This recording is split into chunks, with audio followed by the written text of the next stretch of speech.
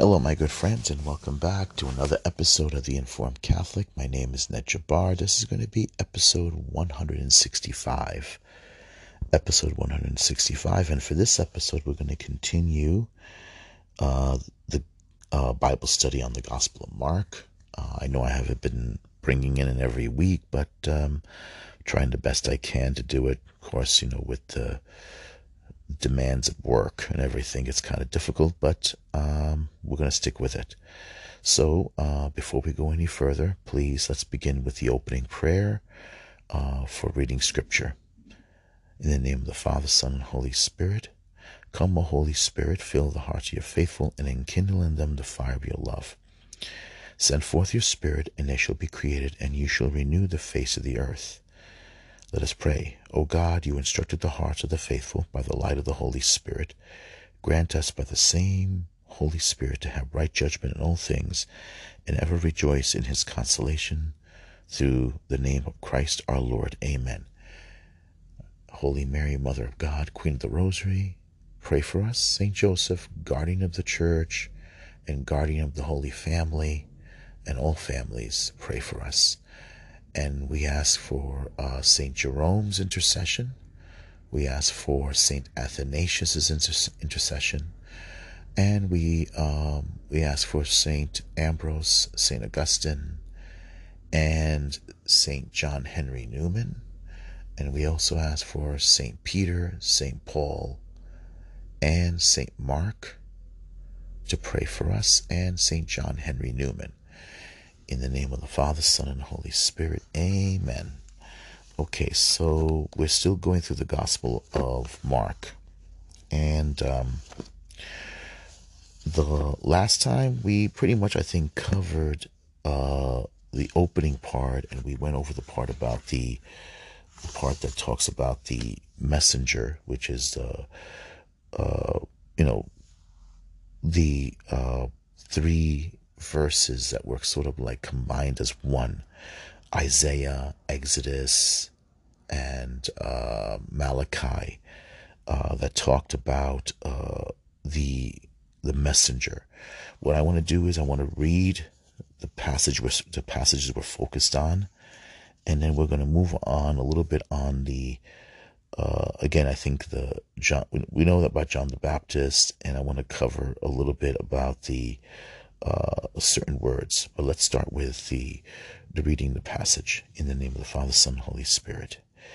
The beginning of the gospel of Jesus Christ, the Son of God, as it is written in the prophet Isaiah. Behold, I am sending my messenger ahead of you. He will prepare your way. The voice of one crying out in the wilderness, prepare the way of the Lord, make his path straight. Make his path straight. Hence, John the Baptist appeared in the desert, proclaiming a baptism of repentance for the forgiveness of sins.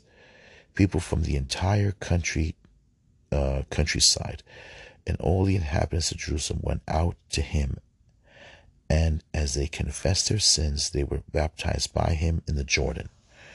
John was clothed in a garment of camel's hair, with a leather belt around his waist, and his food consisted of locusts and wild honey.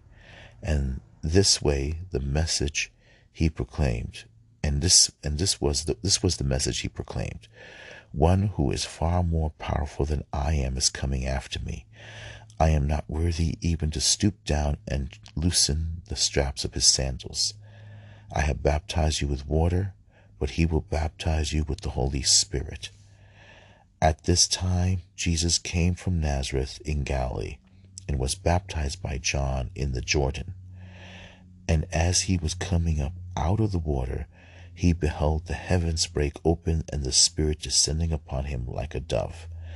And a voice came from heaven, You are my beloved Son, in you I am well pleased.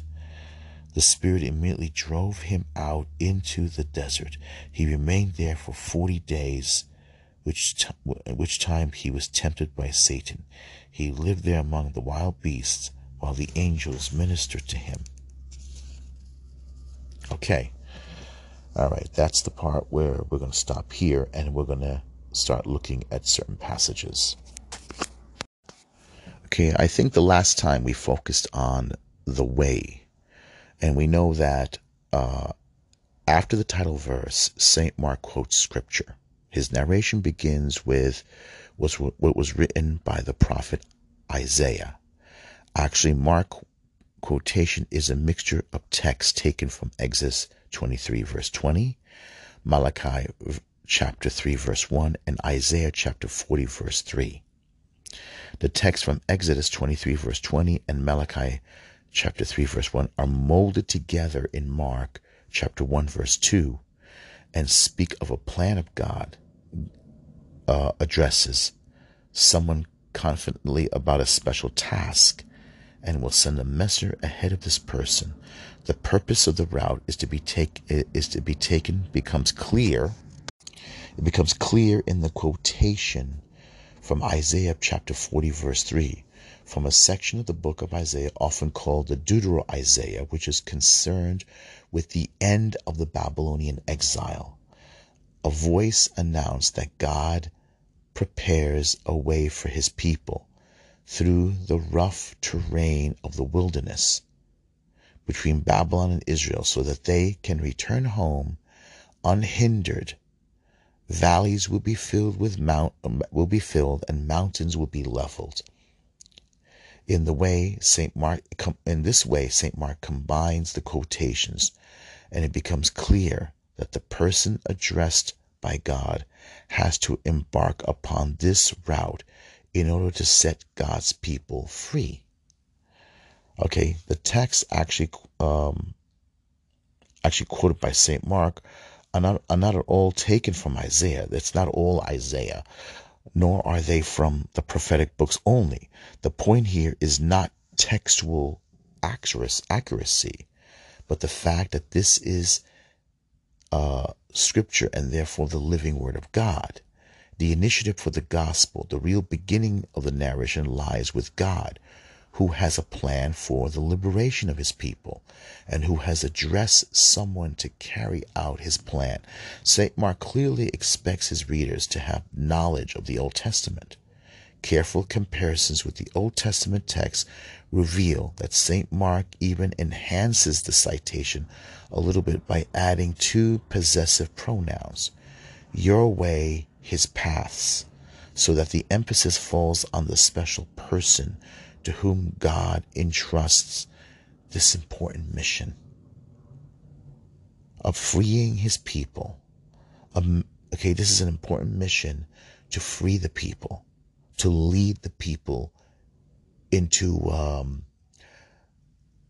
new spiritual realm, a new way, a new path, a new way, a new open path of the covenant, the fulfillment of the covenant. The covenant is being fulfilled. It is moving forward to fulfilling God's plan. You're going to now into the covenant of redemption, of complete redemption. So a messenger will be sent ahead of the reader. Okay, will be sent ahead, and the reader still doesn't know who will come after that messenger. One word that jumps out of these quotations is way or path. And this is no coincidence. The gospel is all about a way. Someone will embark upon the way designated by God. If the reader wants to understand the good news, he or she should be willing to travel down that road. In fact, the oldest known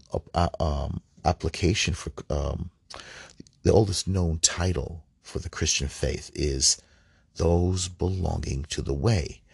Acts chapter 9 verse 2.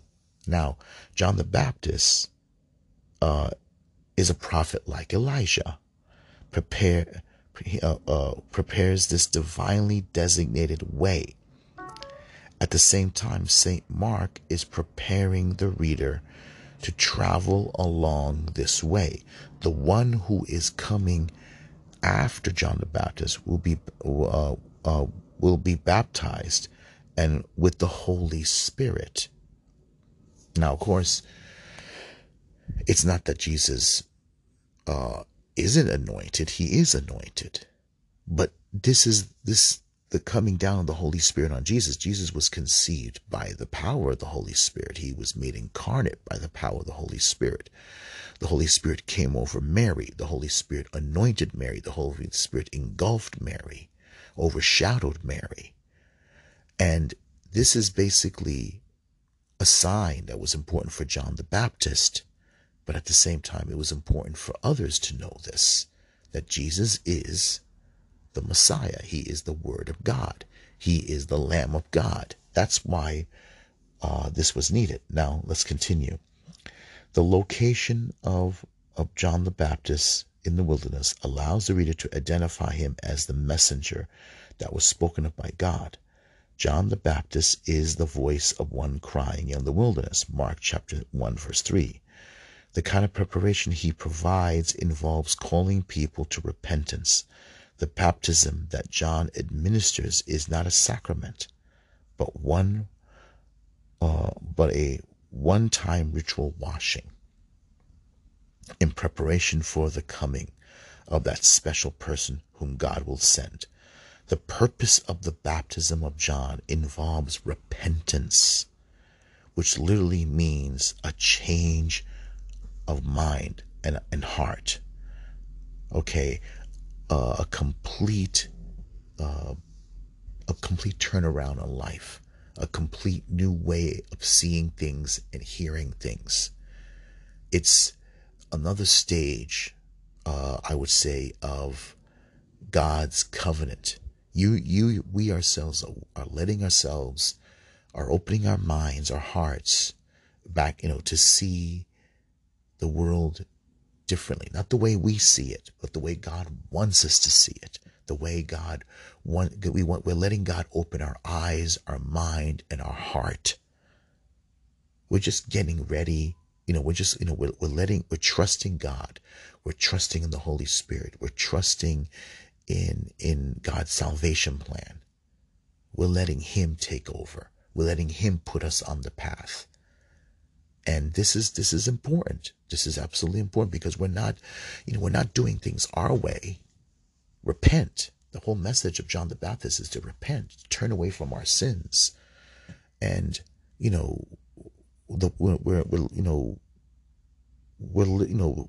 letting God bring down the mountains to level them, to make the road straight for us.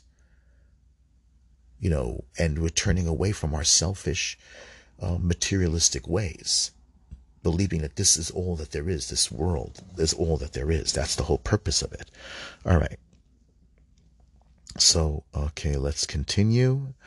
Okay, the impact of John the Baptist. Okay, the baptism of John, therefore, implies a moral conversion. Okay, the impact of John the Baptist is enormous. The Greek text highlights it with the use of this particular Greek construction. All the country of Judea and the people of Jerusalem. I think it's called the use of chiastic construction. All the country of Judea and all the people of Jerusalem. Mark chapter 1, verse 5. Even though the statement should not be taken literally, or else nobody will be left in the land, the popularity of John the Baptist should not be underestimated. When many years later and many miles away, St. Paul proclaims the gospel in Asia Minor, there are several people who only know the baptism of John the Baptist. Acts chapter 18, verse 25, and 19, verse 3 and 4. For St. Luke, describing in the Acts of the Apostles the early years of the church and those belonging to the way, the baptism of John the Baptist is fixed reference point. Acts chapter 10, verse 37, and Acts chapter 13 to 24. The appearance of John the Baptist is special and serves a purpose. Mark expects the reader to be acquainted with the prophet Elijah, who wore a hairy garment with a leather belt. King Hazael, said to him, "What kind of man was he who came to meet you and told you these things?" They answered him, "He wore a garment of haircloth with a belt of leather about his loins."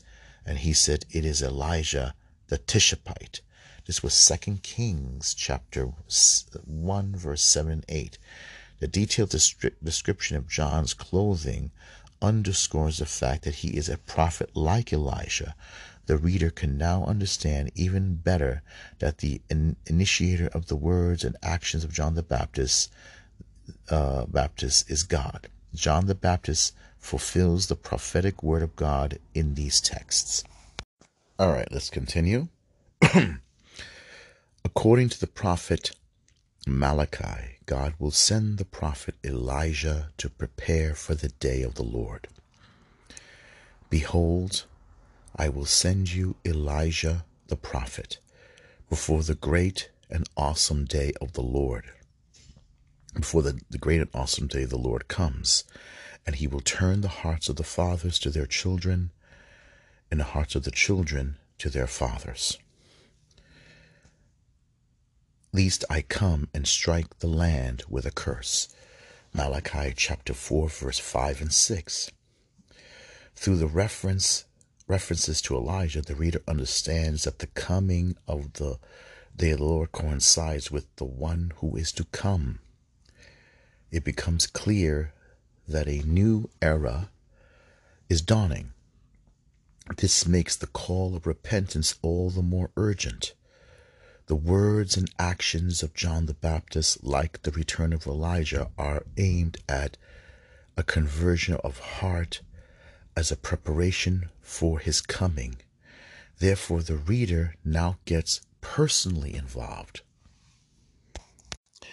I want to stop here and say, I think a lot of people at that time were expecting the Messiah to come in their day. They were just sensing that something was about to change, because a lot of people were aware of the prophecies of Daniel. They were aware of the events. They were aware of the events of Scripture, of the events with the Roman Empire, the changes that were taking place. That things were just changing. They were living in a changing time, and I think they were sensing, expecting, and hoping that the Messiah will come during their day. And it's not that I think people are expecting to be what you call doomsday forecasters, doomsday expectors. I think they just knew that their world was changing. I mean, remember, Jesus himself used to challenge the Pharisees. You'd look up and you see the sky and the clouds, and you say what the weather is going to be like. And then he tells them, how is it that you cannot read the signs of the times? And I think that's exactly what was happening. Some people were looking at the signs of their times, the changes that were taking place. And it may not have been just Jews. It may have been Romans and Greeks. They just sensed that the world was changing, that something fantastic was about to happen, that their world was about to go through a shift, a change. And I think it had a lot to do with the coming of our Lord, the birth of our Lord. That the Magi, men like the Magi, the wise men, knew. They saw the signs of the times. They knew that things were changing. And I think in many cases that there were many other people that were expecting that there may have been other, what you call, private revelations, not public revelations like what we see in the prophets, what was in Scripture, but there may have been many private revelations that went on during those days that never made it into Scripture, that were probably like maybe even rabbis who had private revelations and made it, preached and talked about the changes in the times. So I think that was it. I think we can say that because I think we can all agree, like the way we have private revelations of privates of saints who had private revelations. I think we can expect the same thing with the revelations that were around that time. That was very similar to our day. That there were probably many private revelations. There were also many of the sages, poetry of rabbis that were very popular back then, and they were very popular among many of the Jews. There were even like apocryphal writings that were very popular among the people that circulated. Not necessarily that they were established revelation, but they were popular among the people nevertheless. And many of them also there was also truth in them. They just never made it into the official canon. Like the way Catholics have, we hold on to certain books that Protestants don't hold on to, but yet it's not it's accessible to many Protestants. They refer to them as apocrypha, and some of these books are still popular among the Jews to this very day. Like, think about it: the Jews celebrate Hanukkah, and yet the Book of Maccabees is not a part of their official canon, but it is official canon among Catholics and Orthodox. So you see, many of these literatures circulated in those days, just before Jesus and around the time of Jesus. So, and I think it's the Holy Spirit who makes certain literature, popular, and come to the forefront of people's spiritual hunger to know if the Messiah is coming. If literature, in my opinion, certain subject matter, certain things are very big in people's conscience and desire to know the truth, the Holy Spirit will use these circulated scriptures or literature to be part of people's spiritual conscience. And I'm using it very cautious, the word conscious. I don't want to use it like a new age person. I'm just saying that God puts the desire in our hearts to want to know the truth. And God will put certain literature, spiritual literature, to awaken people's conscience to the coming of the Messiah, back then as well as now, to know that things are happening. And I think, when God puts you on a spiritual quest to seek the truth, He will put the literature in front of you, especially like, how we say it's approved private revelation today. It's the same thing. All right, let's continue. The Herald of John the Baptist is reported to direct speech containing elements that give further information about the special person who has been called by God to carry out a mission. This person is mightier, having strength that supersedes the human strength of the Baptist. Moreover, John the Baptist will not remove his sandals. This is the part I think is very important. This part where John says, "I am not worthy to remove his sandal straps, to hold on to his sandals." Traditionally, removing the other person's sandals indicates the greater importance of the coming one, and explains why John the Baptist humbles himself before this person. Here too, St. Mark counts on the reader to be familiar with the Old Testament texts and customs. In order to make his own position clear to all the people, the Baptist refers to a special law, a well-known custom in Israel, the Levirate law, which involves The removal of sandals as the official confirmation. Okay, hold on. Okay, the Levirate law, the biblical institution whereby a man must marry the widow of his childless brother in order to maintain the brother's line. Okay. Okay. It's a custom among the ancient Hebrews and other people by which a man may be obliged to marry his brother's widow. Okay. Levirate marriage. Okay. It's from the Latin word lever, brother-in-law. Okay, interesting. Now let's go here to Wikipedia. All right. It's not exactly, I know Wikipedia is not exactly the most popular thing, but it helps a little bit here.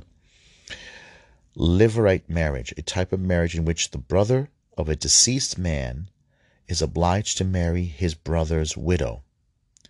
Levirate marriage has been practiced by societies with strong clan structure in which the agamous marriage, okay, marriage outside the clan is forbidden. Okay. So, forbidden. It has been known in many societies around the world. Okay. So, this is also, I think, it was a custom among certain Muslims, Muslim people. I think among Muslims this was practiced. This is a custom, I think, that precedes the law of Moses, because we know this for a fact in the Old Testament, in Genesis, among Jacob's sons. When one of his sons passed away, and left no children, one of his other sons, a brother, had to step in order to father children in his brother's place. In a sense, he has to marry the woman, obviously, take her as his wife. I think he can then therefore have another wife. Obviously, I think it's a custom permitted it. So in a sense, the children he fathers with his brother's widow are not his, are going to be his dead brother's. So that his brother's line can continue. In a sense, he's a surrogate husband. He's a surrogate father. They will be legally under his brothers, although he physically fathered them. So in a sense, yeah, so that they can continue their inheritance. This is a custom, I think, that even Muslims and some Muslim cultures was permitted. It was permitted. I think in my father's family, my grandmother, she was married to my grandfather's brother, and he died. And then I know that he did leave. He did leave a son, my uncle Sharif, but my grandfather decided to step in and marry her. Marry her. I guess to protect, mostly it wasn't just to father children, but it was to protect the inheritance. It was more for financial and material than anything else. And that's exactly what you see in the Old Testament here. So what John is doing, remember, John is the son of Zechariah, but John is a legitimate descendant of Aaron. The high priesthood should be his. But his family is not occupying the high priesthood anymore because that was a coup. This goes back to the time of the Maccabees, where the coup took place, where it's sort of like the legitimate sons of Aaron, because sons of Aaron, there was a lot of apostasy, a lot of heresy. And so another Levite family took over. And remember, eventually, the Maccabees, the Hasmonean dynasty, took over, and they were Levites, and they themselves wind up becoming sort of dictators. They dominated. They were the first family, I think, if I'm correct, that dominated the priesthood and also were sort of kings. So they were high priest and king rulers. This continued unto the Herodian family came in, and so the high priesthood became a political office. A political office, and then sort of like the Herods, he married into the Maccabean family, the Hasmonean dynasty, and sort of like to legitimize their Jewishness, because they were converts. They were from Edomian descent. It's a lot of politics. It gets very confusing. But let me lay it down very simply. John the Baptist is a direct descendant of Aaron. And John the Baptist, when Jesus appeared on the scene to be baptized, was renouncing the high priestly office. Remember, John's mother, Elizabeth, and Mary were cousins.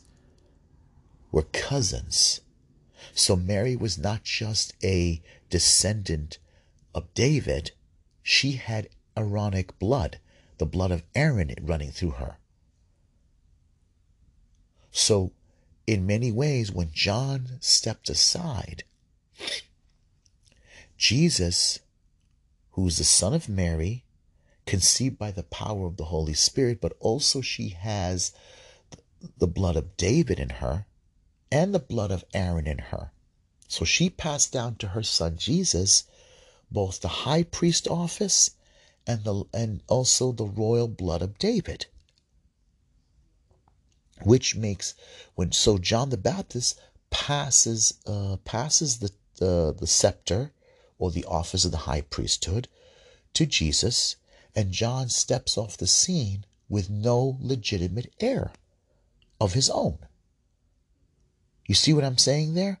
John the Baptist decides not to leave this world with no legitimate heir to inherit the office of priesthood.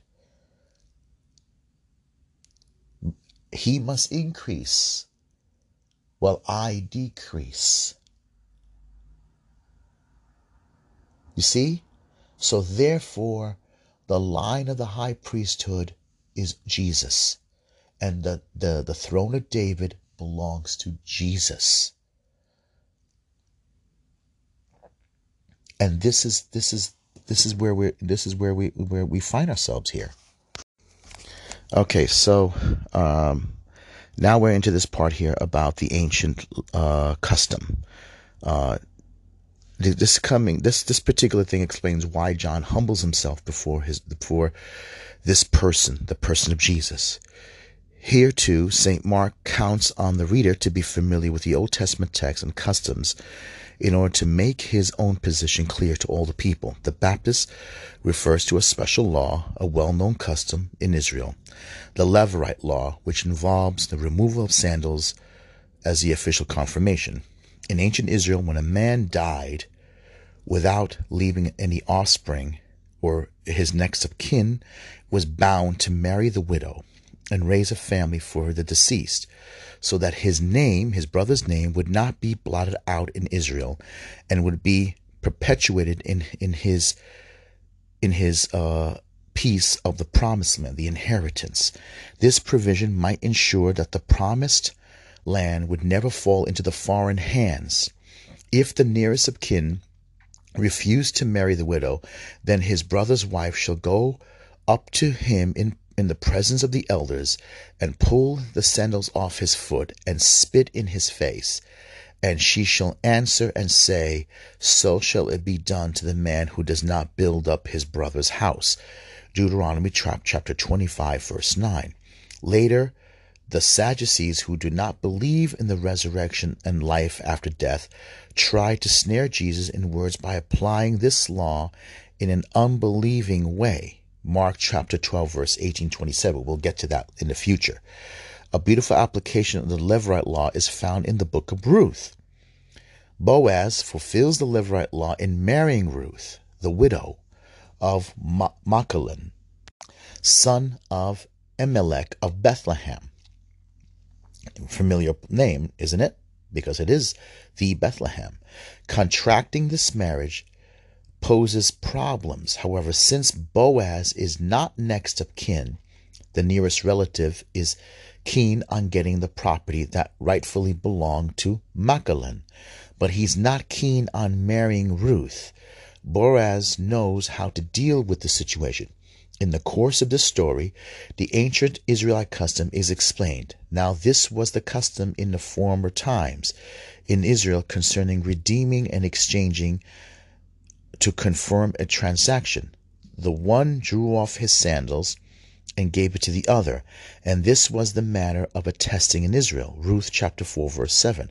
Boaz foresaw that the other contender did not want to marry Ruth in order to raise descendants for the deceased. Machir, which was Naomi's dead son. Ruth was the daughter-in-law of Naomi, and Machir was Naomi's deceased son. So the next of kin conceded his right by untying the thong of his sandals and handing the sandals to Boaz. John the Baptist refers to this ancient Israelite custom by saying that he is not worthy to untie the sandals of the one to come. John announces this special person as the rightful bridegroom of the bride, who is Israel.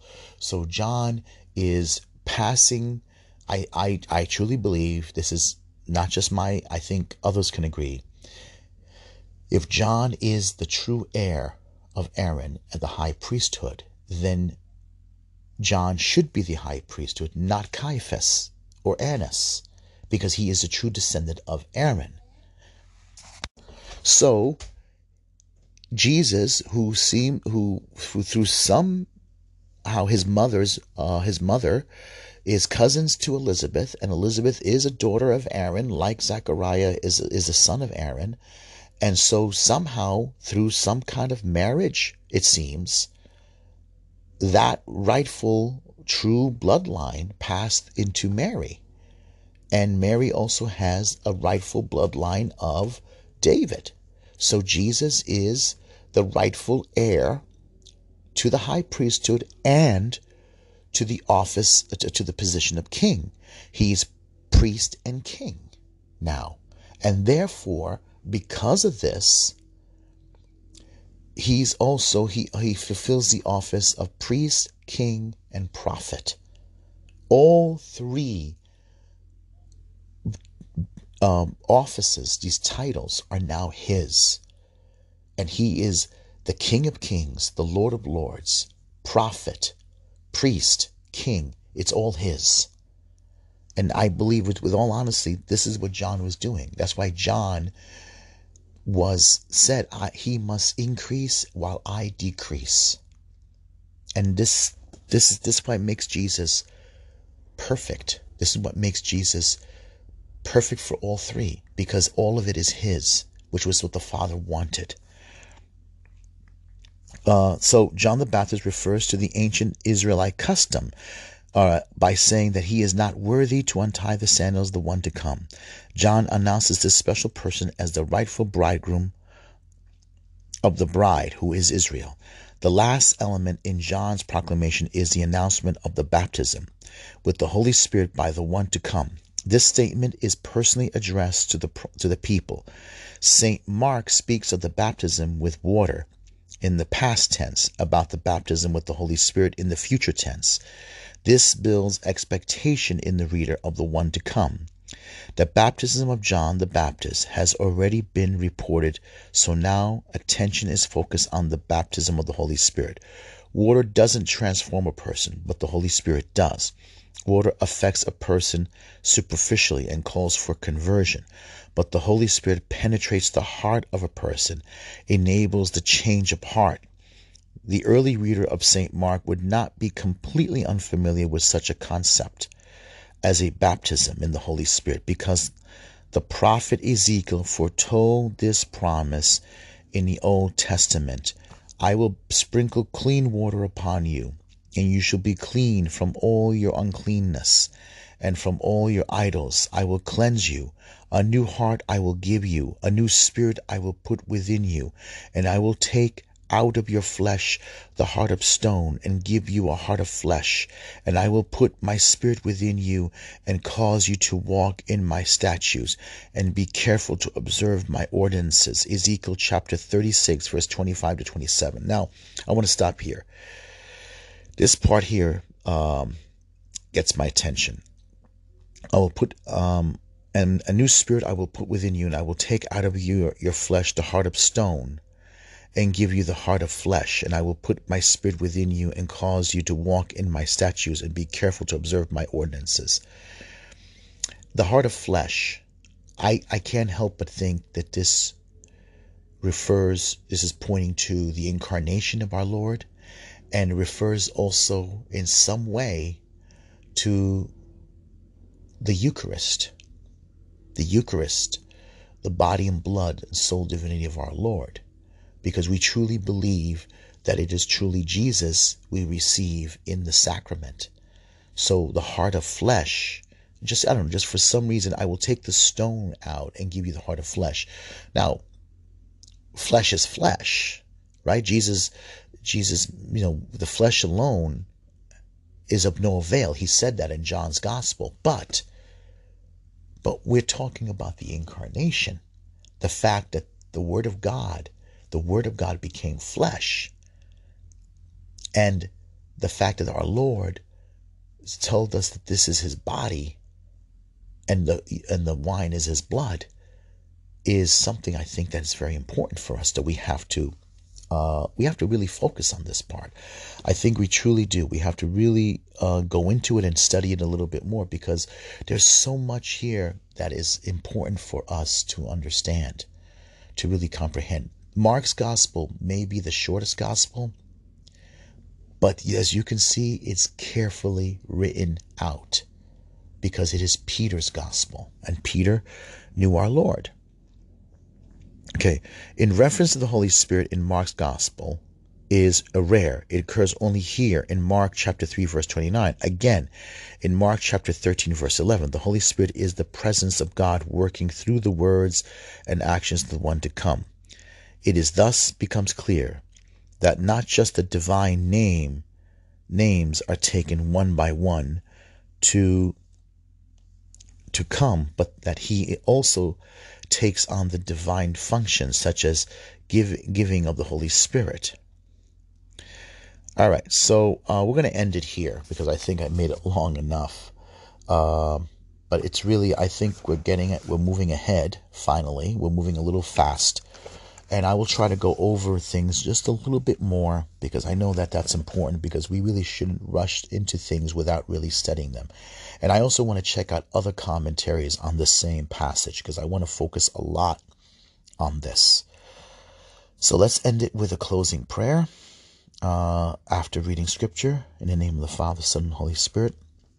Let me not, O Lord, be puffed up with worldly wisdom, which passes away. Grant me that love which never abates, that I may come not to choose to know anything but Jesus Christ and him crucified. I pray you, loving Jesus, that as you have graciously given me to drink in with delight the words of your knowledge, so you would mercifully grant me to attain one day to you, the fountain of all wisdom, and to appear forever before your face. Amen. Our Father, who art in heaven, hallowed be thy name. Thy kingdom come, thy will be done on earth as it is in heaven.